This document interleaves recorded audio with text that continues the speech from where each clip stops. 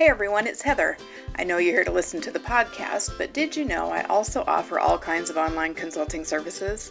Stuff like webinars, book studies, curriculum training and consultation, and even companion activities for podcast episodes to use for staff development. If you're interested, you can check out my website at www.thatearlychildhoodnerd.com, or you can email me at heather@thatearlychildhoodnerd.com. Thanks for listening. Grab your highlighters. Can't find them? They're probably right there in your pocket protector. It's time for That Early Childhood Nerd podcast. Let's get nerdy. Here's Heather.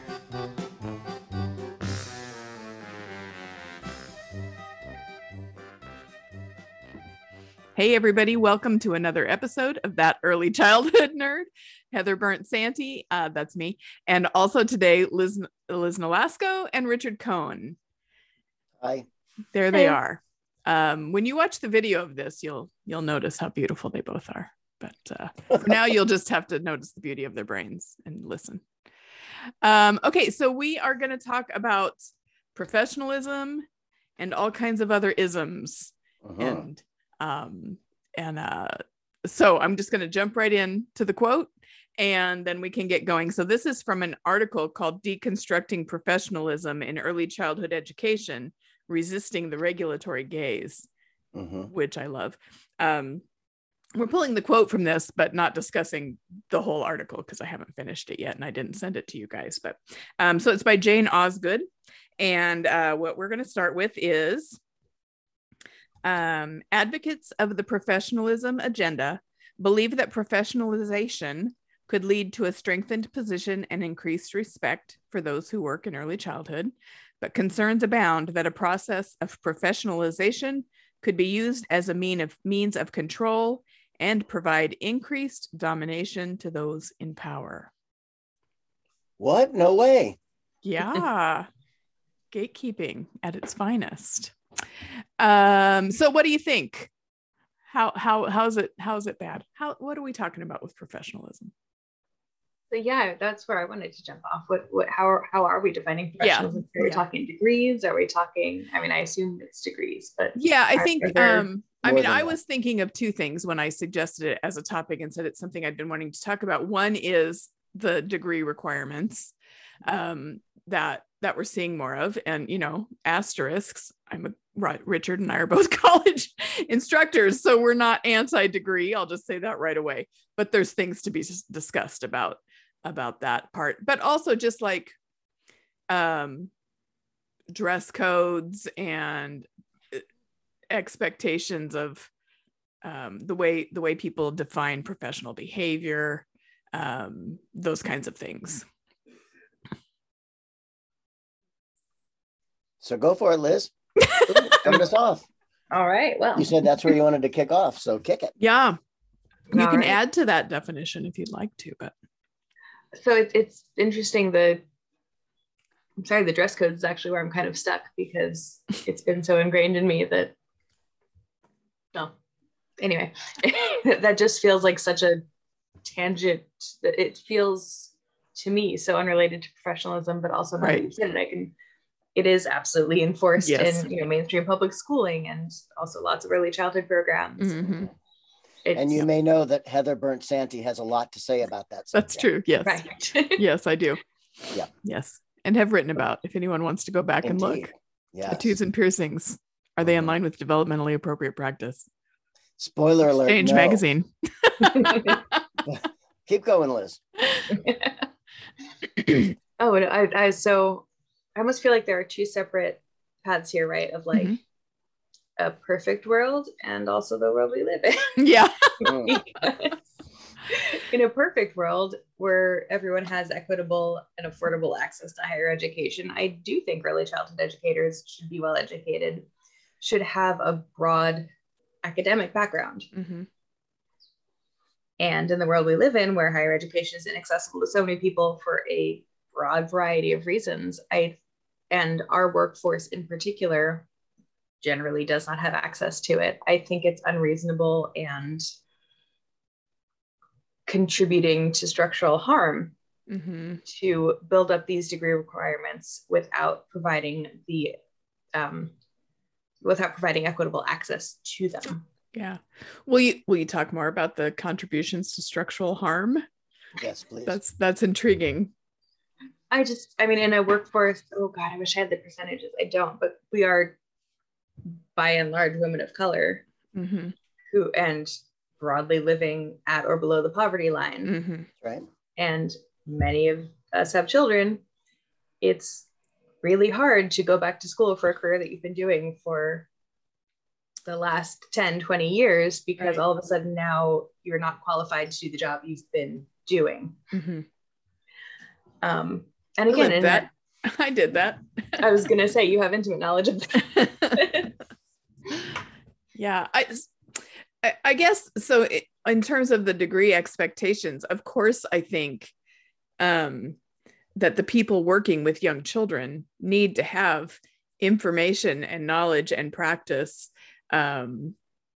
with the needs, the development, what's really important to learn or to focus on in those years that we've got them. I don't know that I'm willing to say a degree guarantees that. I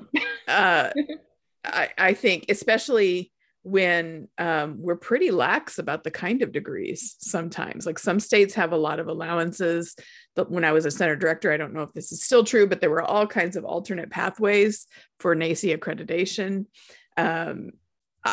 I have nothing against elementary education degrees for teaching in elementary schools, but I don't think that degree should qualify for early childhood.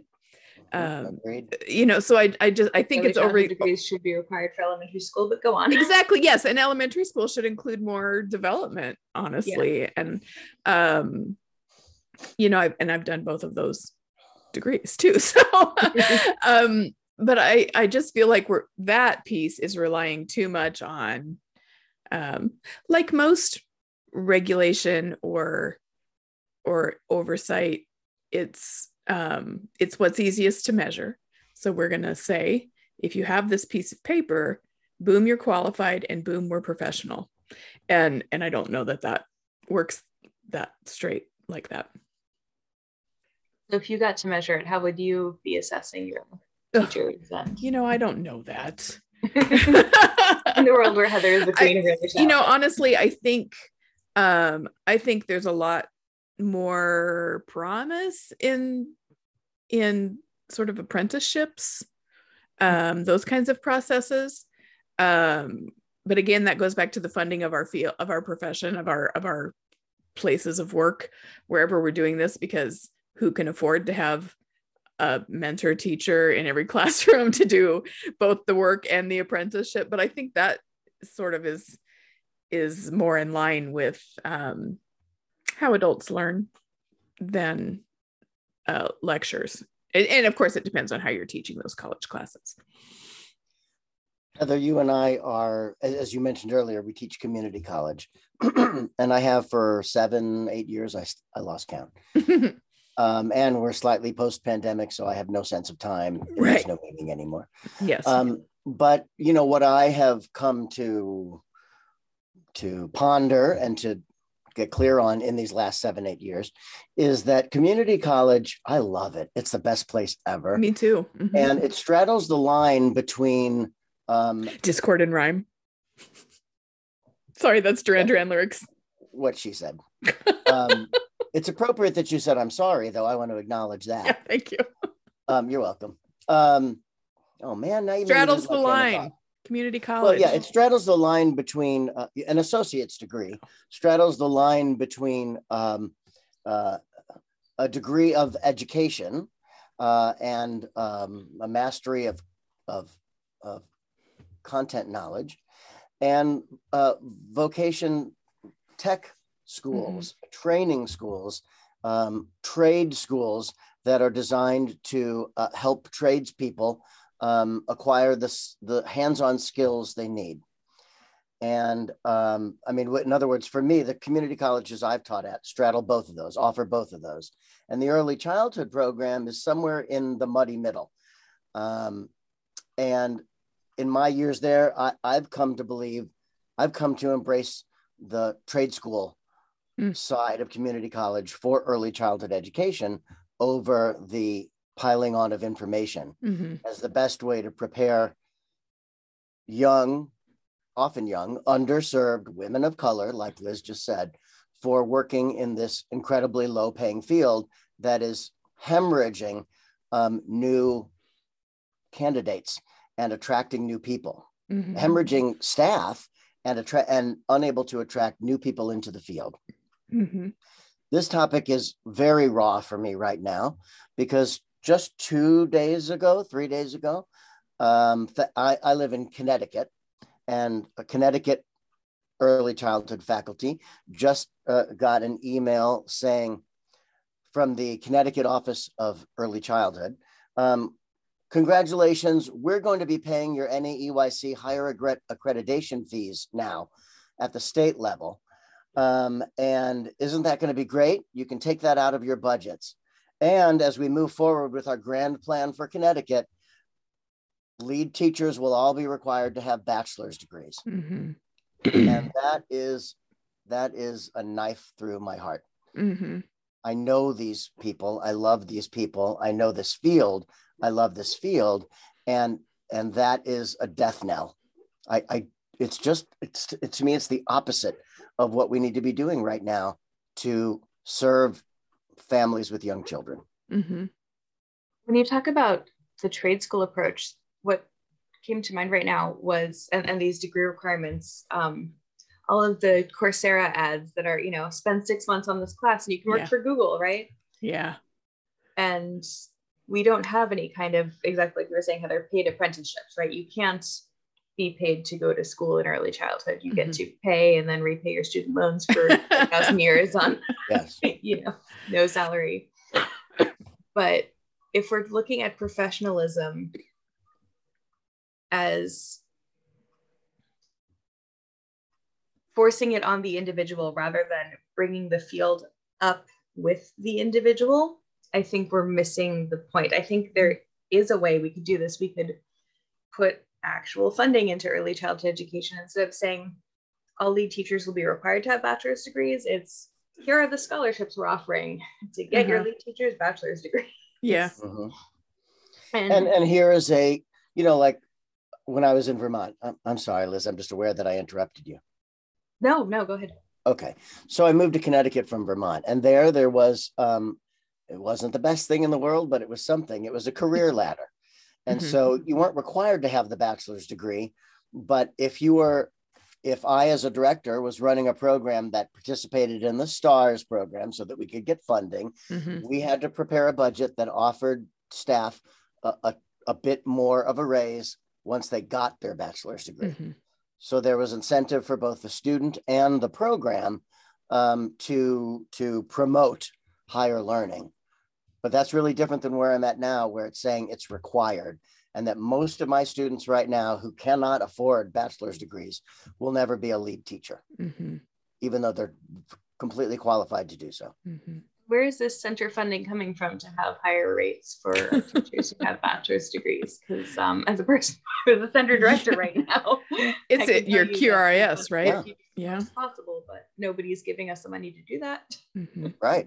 No, that was the issue when I was a director in Vermont, is that I had to watch that budget to the penny, and I had to work with my board of directors every time. Well, okay, this coming quarter, so-and-so is going to complete her bachelor's degree. Okay, where are we going to take that money away from so that you can give her the other 10 cents an hour? Okay, well, we'll buy less paint. To me, that's the one reality we're living in our field. It's insanity. But at least I'd rather have it as encouragement than requirement. Yeah. And I know that this is sort of idealistic and not real world, but honestly, you can tell a difference sometimes in students who are there because they want to know more and get the degree, and those who have been told that they have to keep their jobs. And so the learning is different even then, like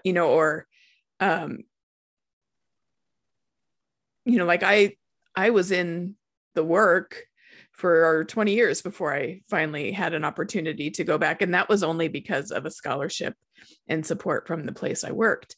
And honestly, a lot of what I then learned when I went back was like, because I had been reading on my own and was one of those cliched lifelong learners or whatever.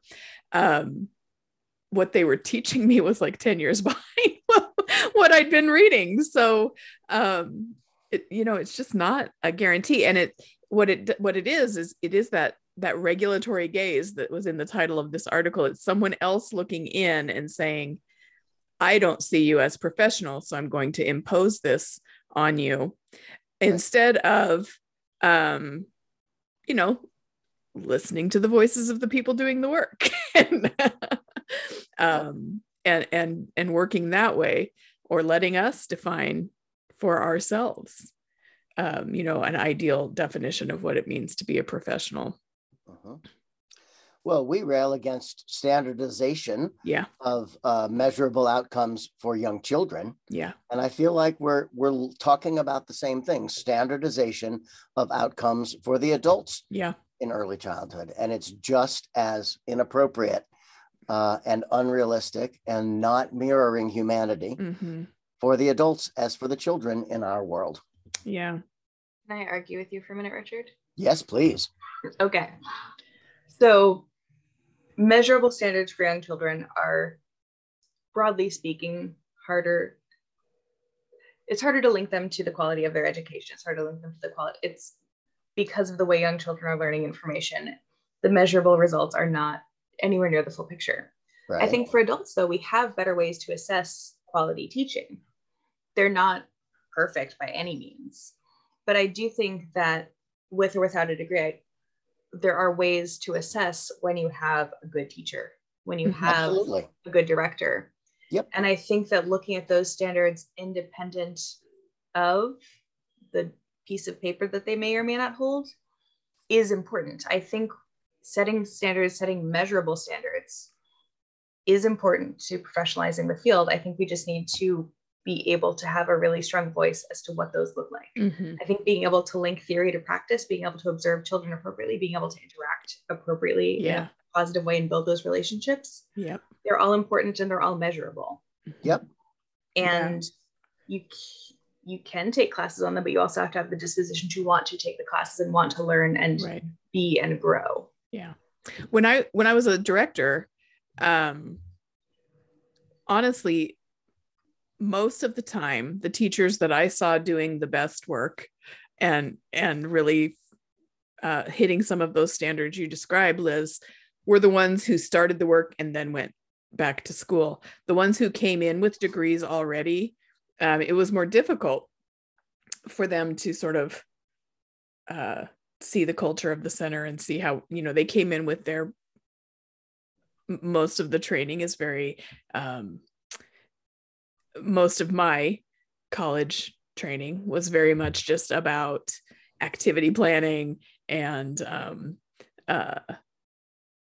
management kinds of strategies and those things. And, there was nothing about play. There was nothing about care. There was nothing about relationships in the way we see it now, the way we're talking about it now. It was very much a program to get a piece of paper to show that I could control a classroom and not as much about showing that I really understood what children. So, and I saw that with teachers that would come in and work in the center. Again, I'm not against people getting degrees. I wish I had more of them in my school trying to get their degrees. But that's because I have confidence in the kind of teaching they're going to see and be part of when they come to my school. Right. And Liz, I agree with you. Everything you just said. I'm not against measuring quality. I'm against requiring higher ed degrees as a measurement indicator. And I also, Heather, as you just listed off, just a few things there that you think we're missing. The society that we're in, I think, would call those soft skills. Yes, absolutely. Right? Mm-hmm. Right, which we know are relegated historically, traditionally, culturally, to the world of females. Mm-hmm. And so standardized quantitative measurements, to me, are deeply patriarchal Mm-hmm. in their foundational purposes. And the other thing it links to for me that I've said in past podcasts is I really think that in the same way that I think a trade school experience is better than textbooks and memorizing and being tested on information, I've come to think of our field over 40 years as more of an art than a science. Yeah. And so for me, although this is very difficult to measure equitably, I would prefer qualitative measurements over quantitative measurements. But that takes more time and it's harder. Yep. It's possible, but it's harder. And so we just finished our accreditation review visit at the college. Yeah. Yay. I'm so glad to be done. Really, it feels, what a year. Mm-hmm. Anyway, and as I was looking through the standards, part of that process is I have to be able to look at 12 criteria and 7 areas of professional standards and demonstrate, provide documentation artifacts or interviews that show that students leaving our program are able to do all those things. Mm-hmm. And I worked on, I'm one college, the college I work for, I'm one campus, and there are, I think, 9 or 10 others around the state. And they all really wanted to focus on being standardized in what we submitted, even and what we said, but you can play with those standards more than you think you can, I guess is what I'm trying to say. So standards that we use to measure quality are not all automatically bad or wrong. It's when we think there's only one way to meet that standard that it becomes, for me at least, more about the regulatory gaze and the patriarchal kinds of constructs that feed what we're told we need to do. Right. It's about answering the right question. Mm-hmm. Yeah. It's close to the right question that's being asked. Yeah. Yeah. And I think that's what onlookers to our field are relatively bad at. They're not asking the right questions mm-hmm. of us and as individual practitioners or of the field as a whole. Yeah. And I think it's on us then to say, wait, this is what you should be asking. Yeah. This is how we know that we're doing it. Yeah. Because, I mean, the dirty secret that we all know is there are really bad programs out there. Yeah. Yeah, and that's true. But it's like, and this is, I think, just supports what you're saying, I think, Liz. It's like that prospective parent who calls and says, are you a daycare or do kids learn anything? And we all get uptight, and that came up in a recording yesterday. We all get so uptight about that. But what else do they know to ask, right? That's what they've been marketed, programmed, socialized to think is important. So it's the same thing with all these regulatory bodies and decision makers. And you're right, we have to be the ones saying, here's how we do all those things that you think are important. Here's how we are professional. When also, here's what's actually important. Yes. Take your questions as a starting point and shift a little bit. Yeah, absolutely. What is the starting point? Specifically, I missed what word you said. Just the questions that are coming in from the outside to try to measure existing quality that are not asked by early childhood people. Right. So we take those and say, okay, so I hear your intention. This is really what we're looking for, and this is how we measure it. Yeah. So their intention is the starting point that you were. The intention is the word. Got it. Yeah. And Heather, I'm glad you're done with your accreditation. Me too. And so are all the people in my life who are sick of hearing about it. Right? I was where you are a year ago, so you have my total empathy. Yeah. It's a nightmare. And now I'm sorry to be the bearer of bad news, but here's what you have ahead of you. Yeah. But this fall sometime you'll get your report back. Oh, right. End of this semester.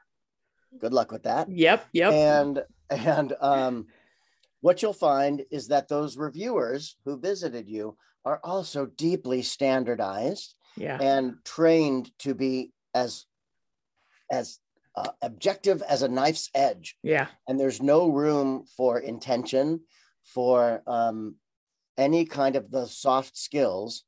You, Heather, and your college either did X or it did not. Mm-hmm. There's no spectrum. There's just they did it or they don't. Right. So now I'm in a place where this coming September, these are the 4 things I didn't do exactly the way. It's the only way they're allowed to view my work. Even though they interview me, they get to understand my thinking, why I did what I did. If I didn't structure it that way, that's an X. So now for this September, for me, I've got to go fix all my X's, which is fine. And it reminds me of back in the day when I was using the class observation tool with another partner, and we had to do and ensure inter-rater reliability and all that. There's no room for intuition, a sense of things. There's just, and even that to me was quite foolish, because the amount of time the other rater and I would spend trying to get to consensus when we're 2 very different human beings, it was foolishness. Yeah. When we could both see anecdotally that the program was doing such and such. So I don't know. I'm sorry. You see, I have a lot of energy around this topic. Well, I think, I'm not going to argue with that, because I haven't done the class inter-rater reliability. I did Eckers and Itters a long time ago and had to do that kind of thing. Yeah. But I've looked at we'll use class for an example, because it seems to be a common, popular tool. And I've read it and thought, this is great. Yeah. But then I've seen so many different people use it. Right. And so it's just another testament that you can't standardize, even when you've got a checklist that should be standardizing. You can't, because humanity is not standardized. Right. Look at our licensing regulations. They differ by state. Even within a state, you can get a good rep or a bad rep or anyone in between. And even though you're doing the same program, your results will be completely different because you have fallible, subjective human beings on all sides of it, rating you. Yeah. If I'm lucky enough to have a great licensing regulator, I can work with her and we can discuss it and she can make a notation. And if I'm working with a bad one, it's like our higher ed accreditation X. Yeah. Yeah. To me, it's just a foolish pursuit to try to pursue standardization, even though I understand the logic of what Liz is saying, that theoretically there's value of it. But, as Liz said in the beginning, we're looking at 2 different worlds. In the real world of early childhood education, it doesn't match up with our ideals for best practice. Yeah. So let's shift and talk about how we would define professionalism. What do we think is important? No tattoos, no piercings. Right. Yeah. Besides that, that's a given, right? Oh, okay. All right. I'll show you mine, but all right. I just tried to set up a new one and my guy's booked till August. So I don't get a new tattoo. Tattoo. Yes. Okay. No. Anyway. So let's talk about what we think is important. So for the last 30 years, I've done a workshop on early childhood professionalism called Standing for Children. And like everything I do, it's a facilitated discussion. And I turn it over to the audience and say, so how do you define professionalism? And it's been interesting to listen to early childhood people give their answers. It's much about what we've talked about. The way you dress, how you interact with your coworkers, how you interact with parents. Are you providing on time? All the things we think of. Yeah. But when you can have a discussion about it where people can all, especially when I'm working with one program and a director, and they can all say together, okay, here's what we mean by dress or by development appropriate, then they can move forward with that with a common understanding. But when you're trying to apply that, when a higher power who doesn't know you is trying to apply that to you and everyone else, it's to me, it's doomed for failure because of diverse human beings. Sure. What do you think, Liz?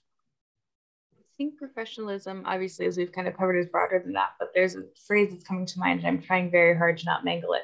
But it's knowing and understanding that our profession has a specific body of knowledge and working from that body of knowledge. Yes. So you're right, it is harder to standardize that in some ways. And honestly, when we got off on the how to measure it tangent, I had this fantasy world where I got to sit in classrooms and just write a running record observation all day, Right.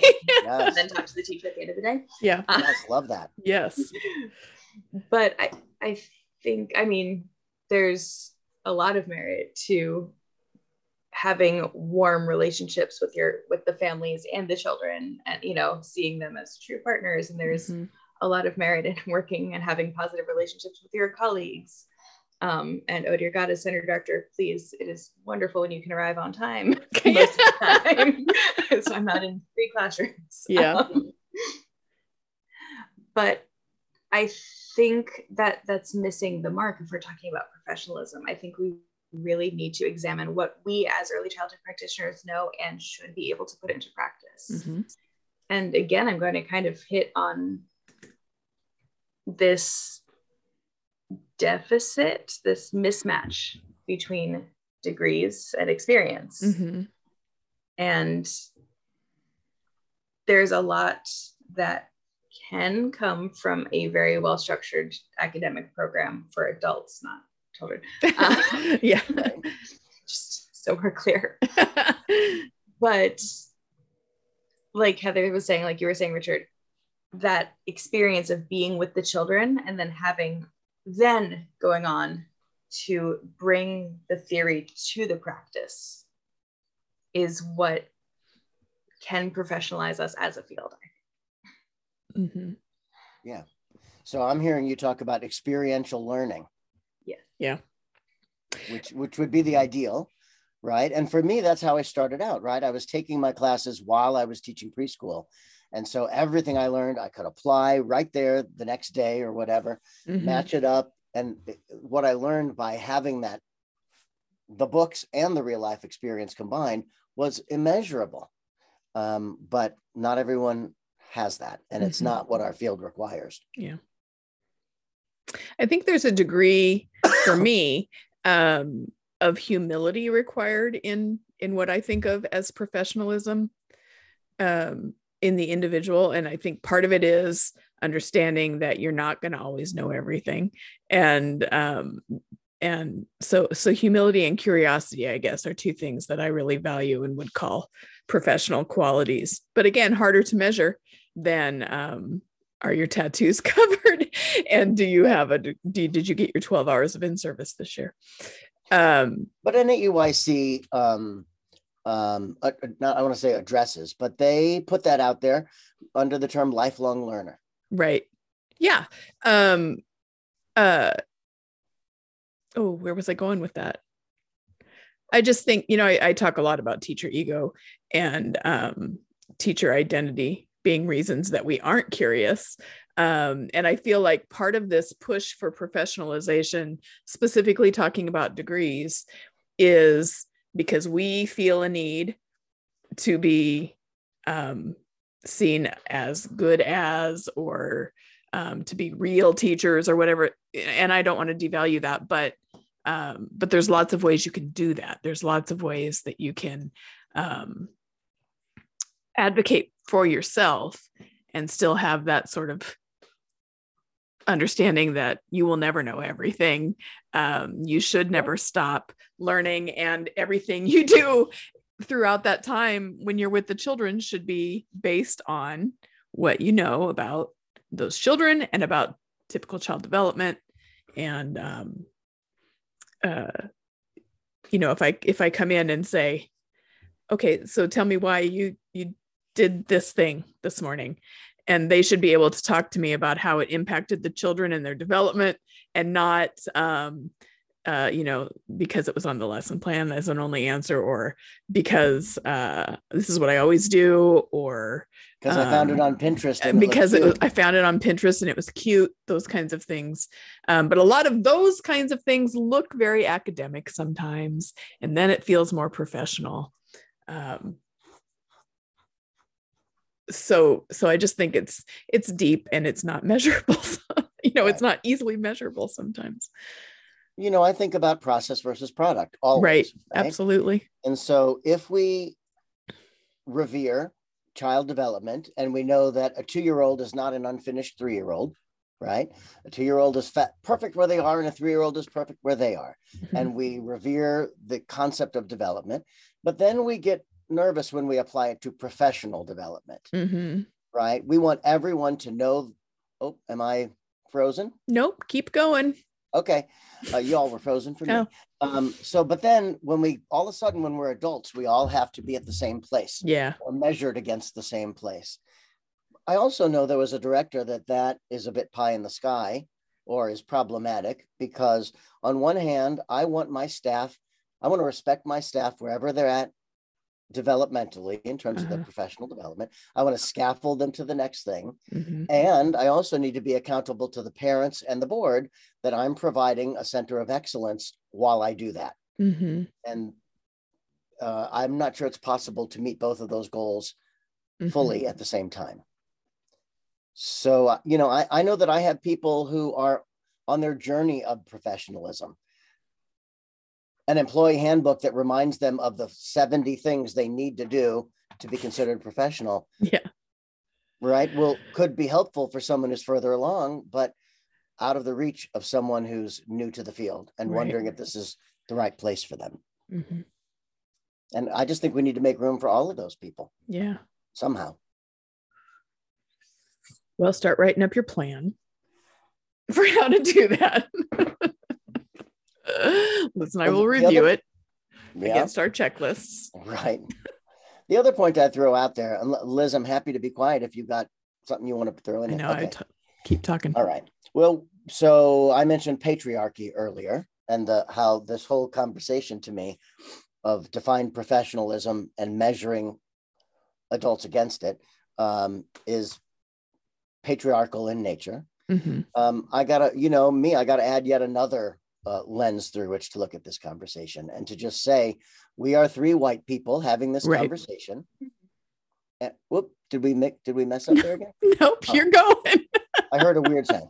We are 3 white people having this conversation, and it's only been in recent years for me as a white male, really getting past my fears and issues with the term white supremacist culture. Right. Really sitting with it, seeing it around me, understanding how I benefit, and doing whatever is in my power to fight against it. Mm-hmm. So when we talk about standardization, through the lens of white supremacy, we talk about universalizing. Mm-hmm. That the goals we have for young children or for staff are all based on white culture. Mm-hmm. And so, as in the very beginning, Liz said, we are primarily women of color in our field. And so we all have to be very cautious about standardizing or universalizing everything, and ensuring that that those standards are not founded in white culture. Mm-hmm. And accommodate diverse ways of being in the world. Yeah. And I know that some folks will hear that, and there's an automatic reaction to the phrase white supremacy because we picture hoods and intentional cruelty. But we don't, what it means, and what I've been sort of unpacking for myself is just that, how often is what's seen as normal just the way white people do it, and how much of what we see of a deficit in other people, and in this case children or staff, or things they need to change to fit, are about making it like what we are familiar with as white people. Right. And is I think professionalism about speaking a certain way, right, or dressing or looking or hair a certain way, or right. Hair is a huge topic to discuss. How do we define professional hair? Probably through a white lens. Yeah. Right? Yeah. There's so many ways that this professionalism concept can get really, off target if we're not aware of the people in our field and who's created those definitions. Mm-hmm. One where I see it the most is actually, I think, a little bit more subtle, is the self-care expectations for children, teaching that autonomy. Yeah. There is such huge cultural variability. And Yeah. if we're saying that the kids in your class need to be, you know, they're 3 years old, they need to be feeding themselves, they need to be cleaning up after themselves, they need to do X, Y, Z. There are so many places around the world that's they're 3-year-old, they're babies. I will feed them.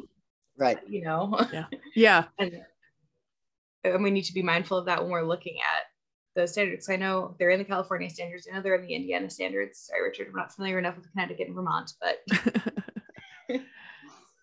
yeah. But they're present, and their expectations for educators who come from all kinds of different backgrounds. Mm-hmm. Yeah. There's a lot of expectations of independence that don't fit everyone's culture. Yeah. So you're saying, Liz, that in terms of the word professionalism, that's related to how we view the professionalism of an adult who is either moving children toward that independence or not?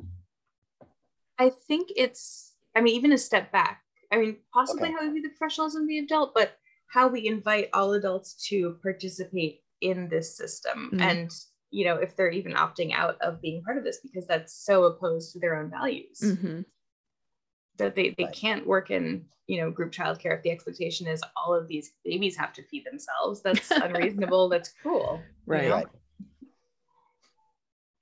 It's who we're pushing back. Yes. I'll just throw in yet another layer, which I'm also becoming present to in recent years, which is neurodivergence. Right. Really understanding what that means, how it shows up in our society, how we've never talked about it in my lifetime, you know, outwardly without taboo until just a few years ago. And I am highly aware of the growing numbers of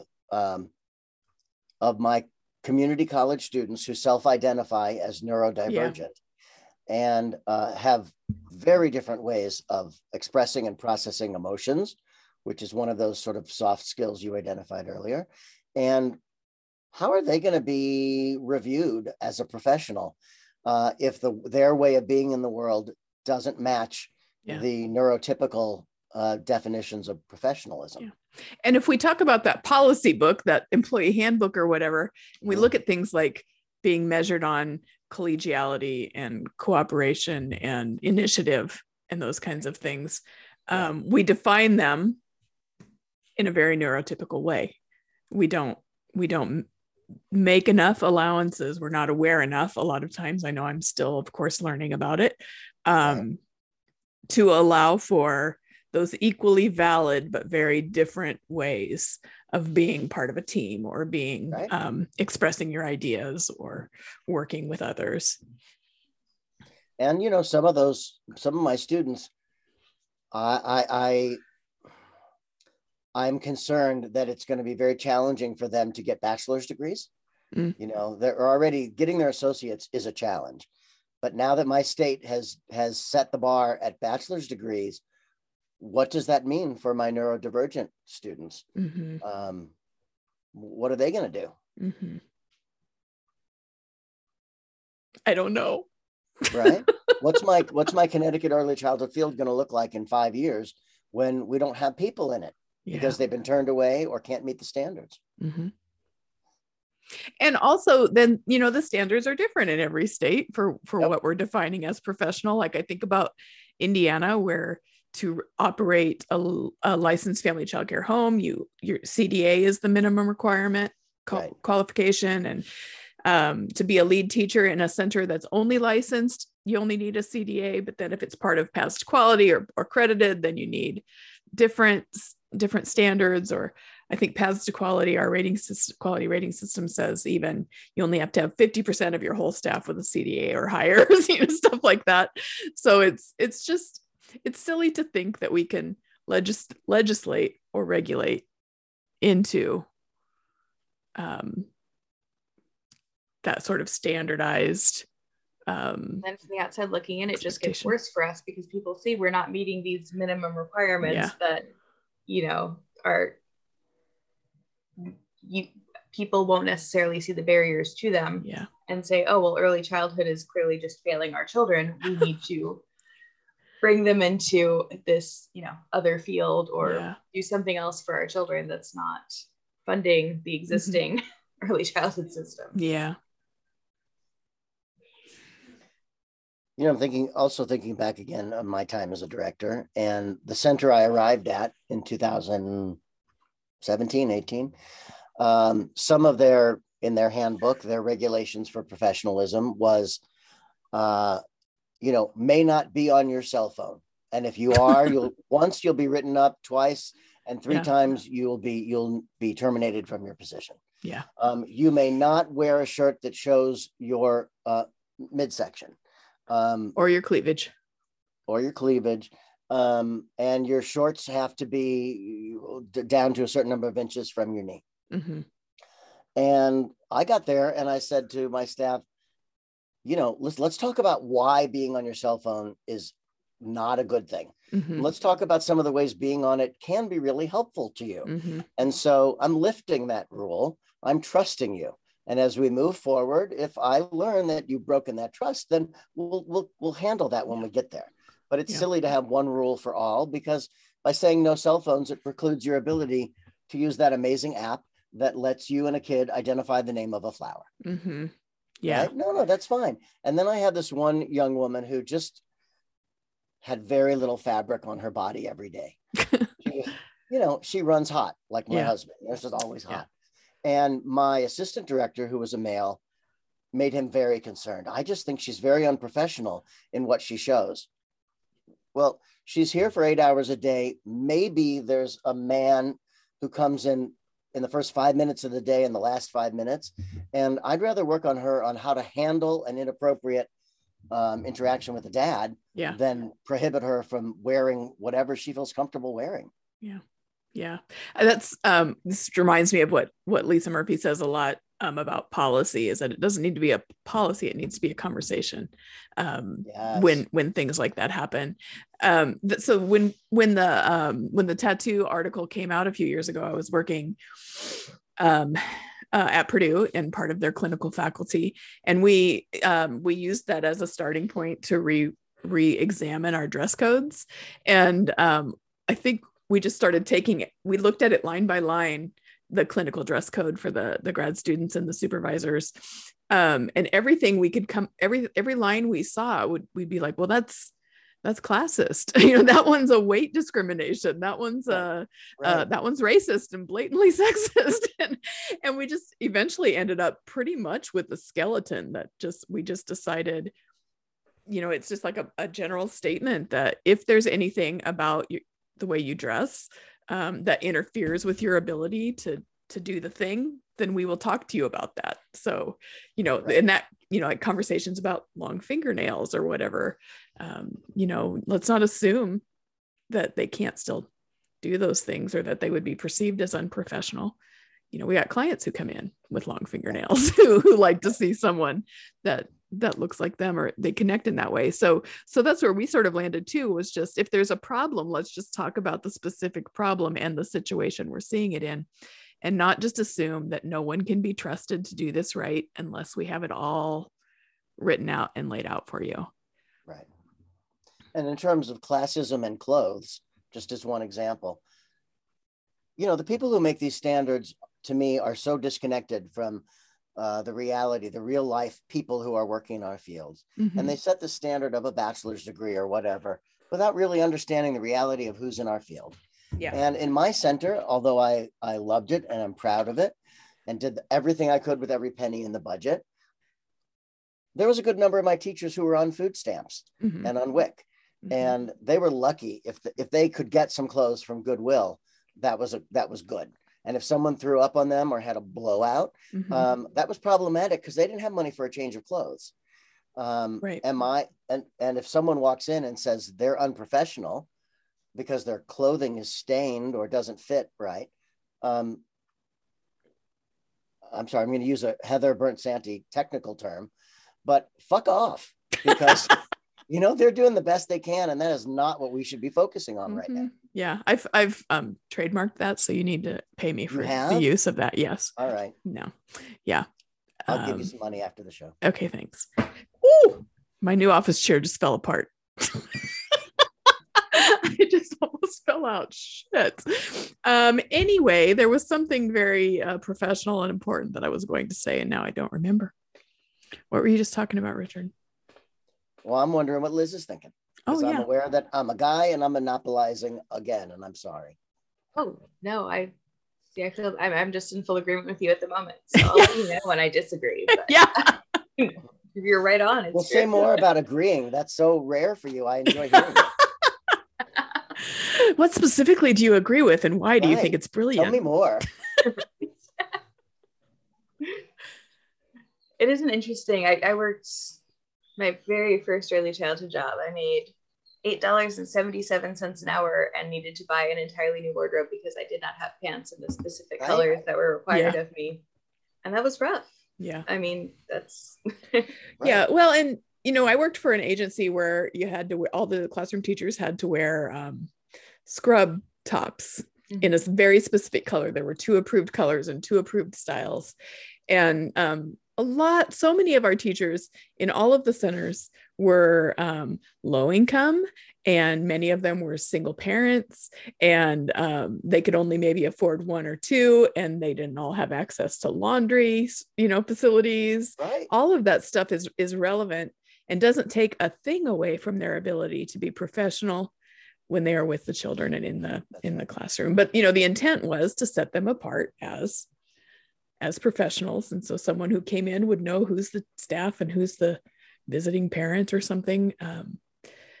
It was just, then there was a whole thing about leggings, and can they wear leggings as pants? And the only ones who were written up were the ones who were maybe heavier than the evaluators wanted them to be.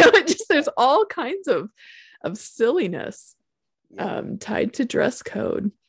And then it takes our focus away from the stuff we've talked about as being truly a professional kind of behavior in the workplace.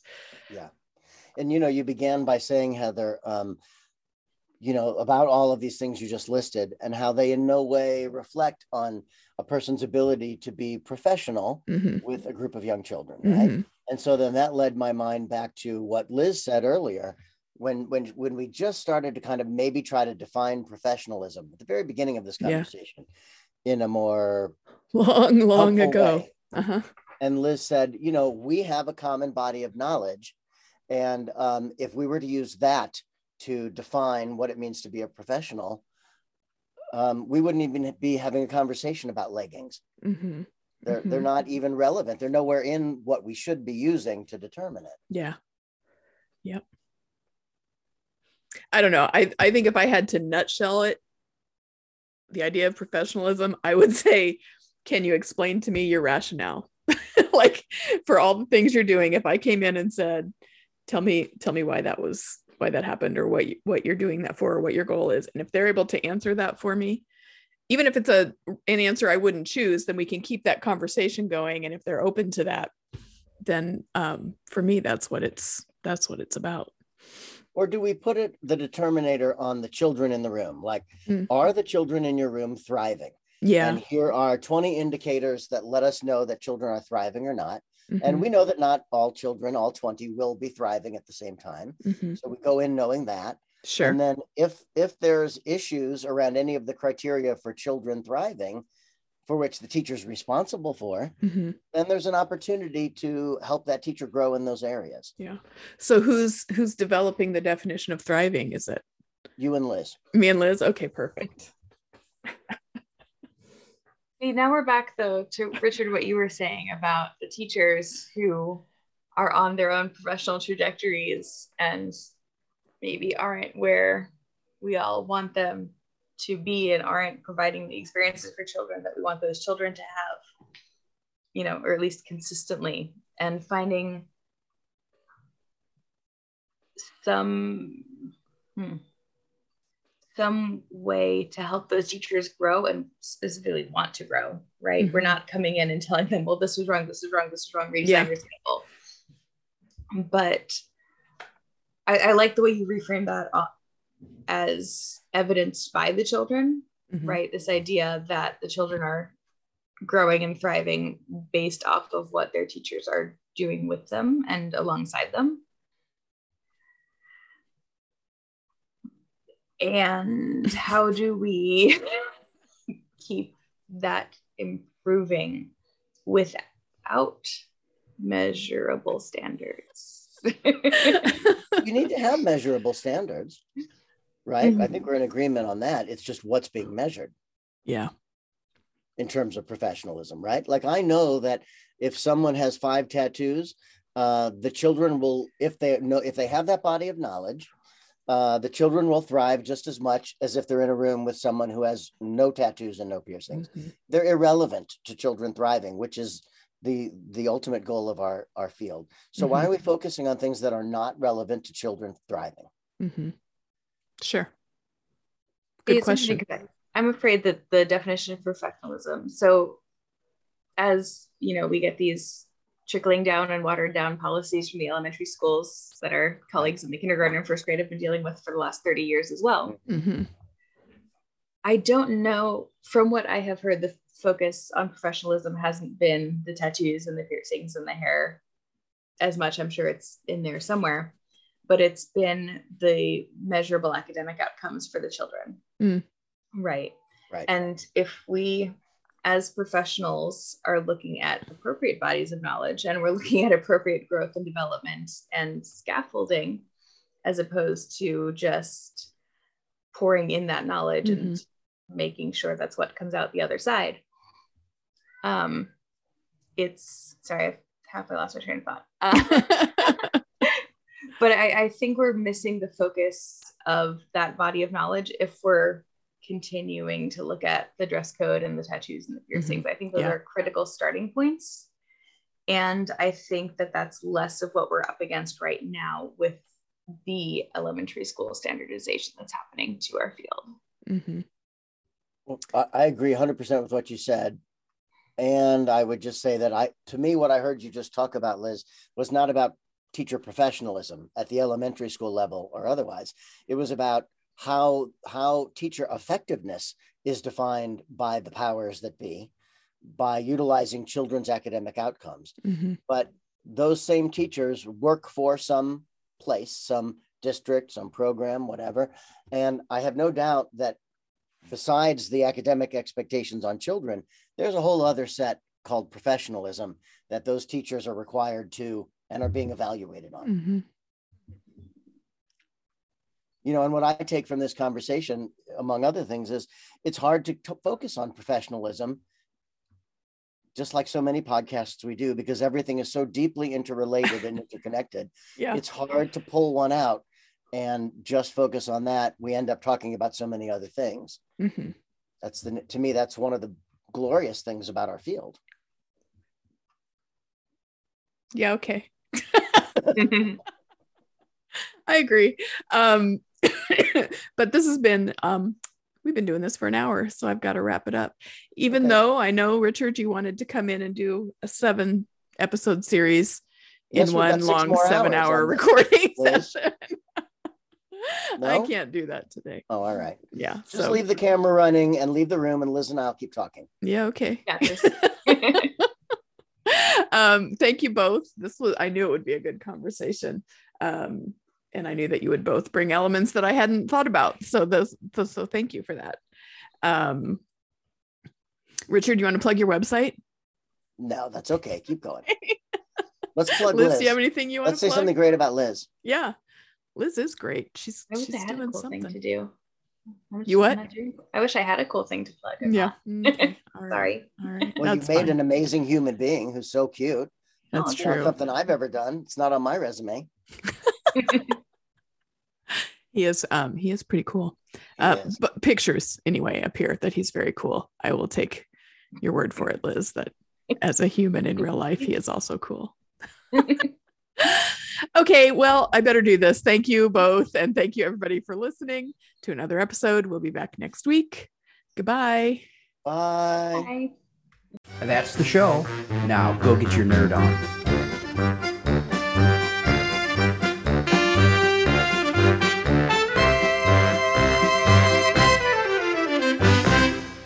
This has been an Explorations Early Learning Upstairs Studio production. Oh.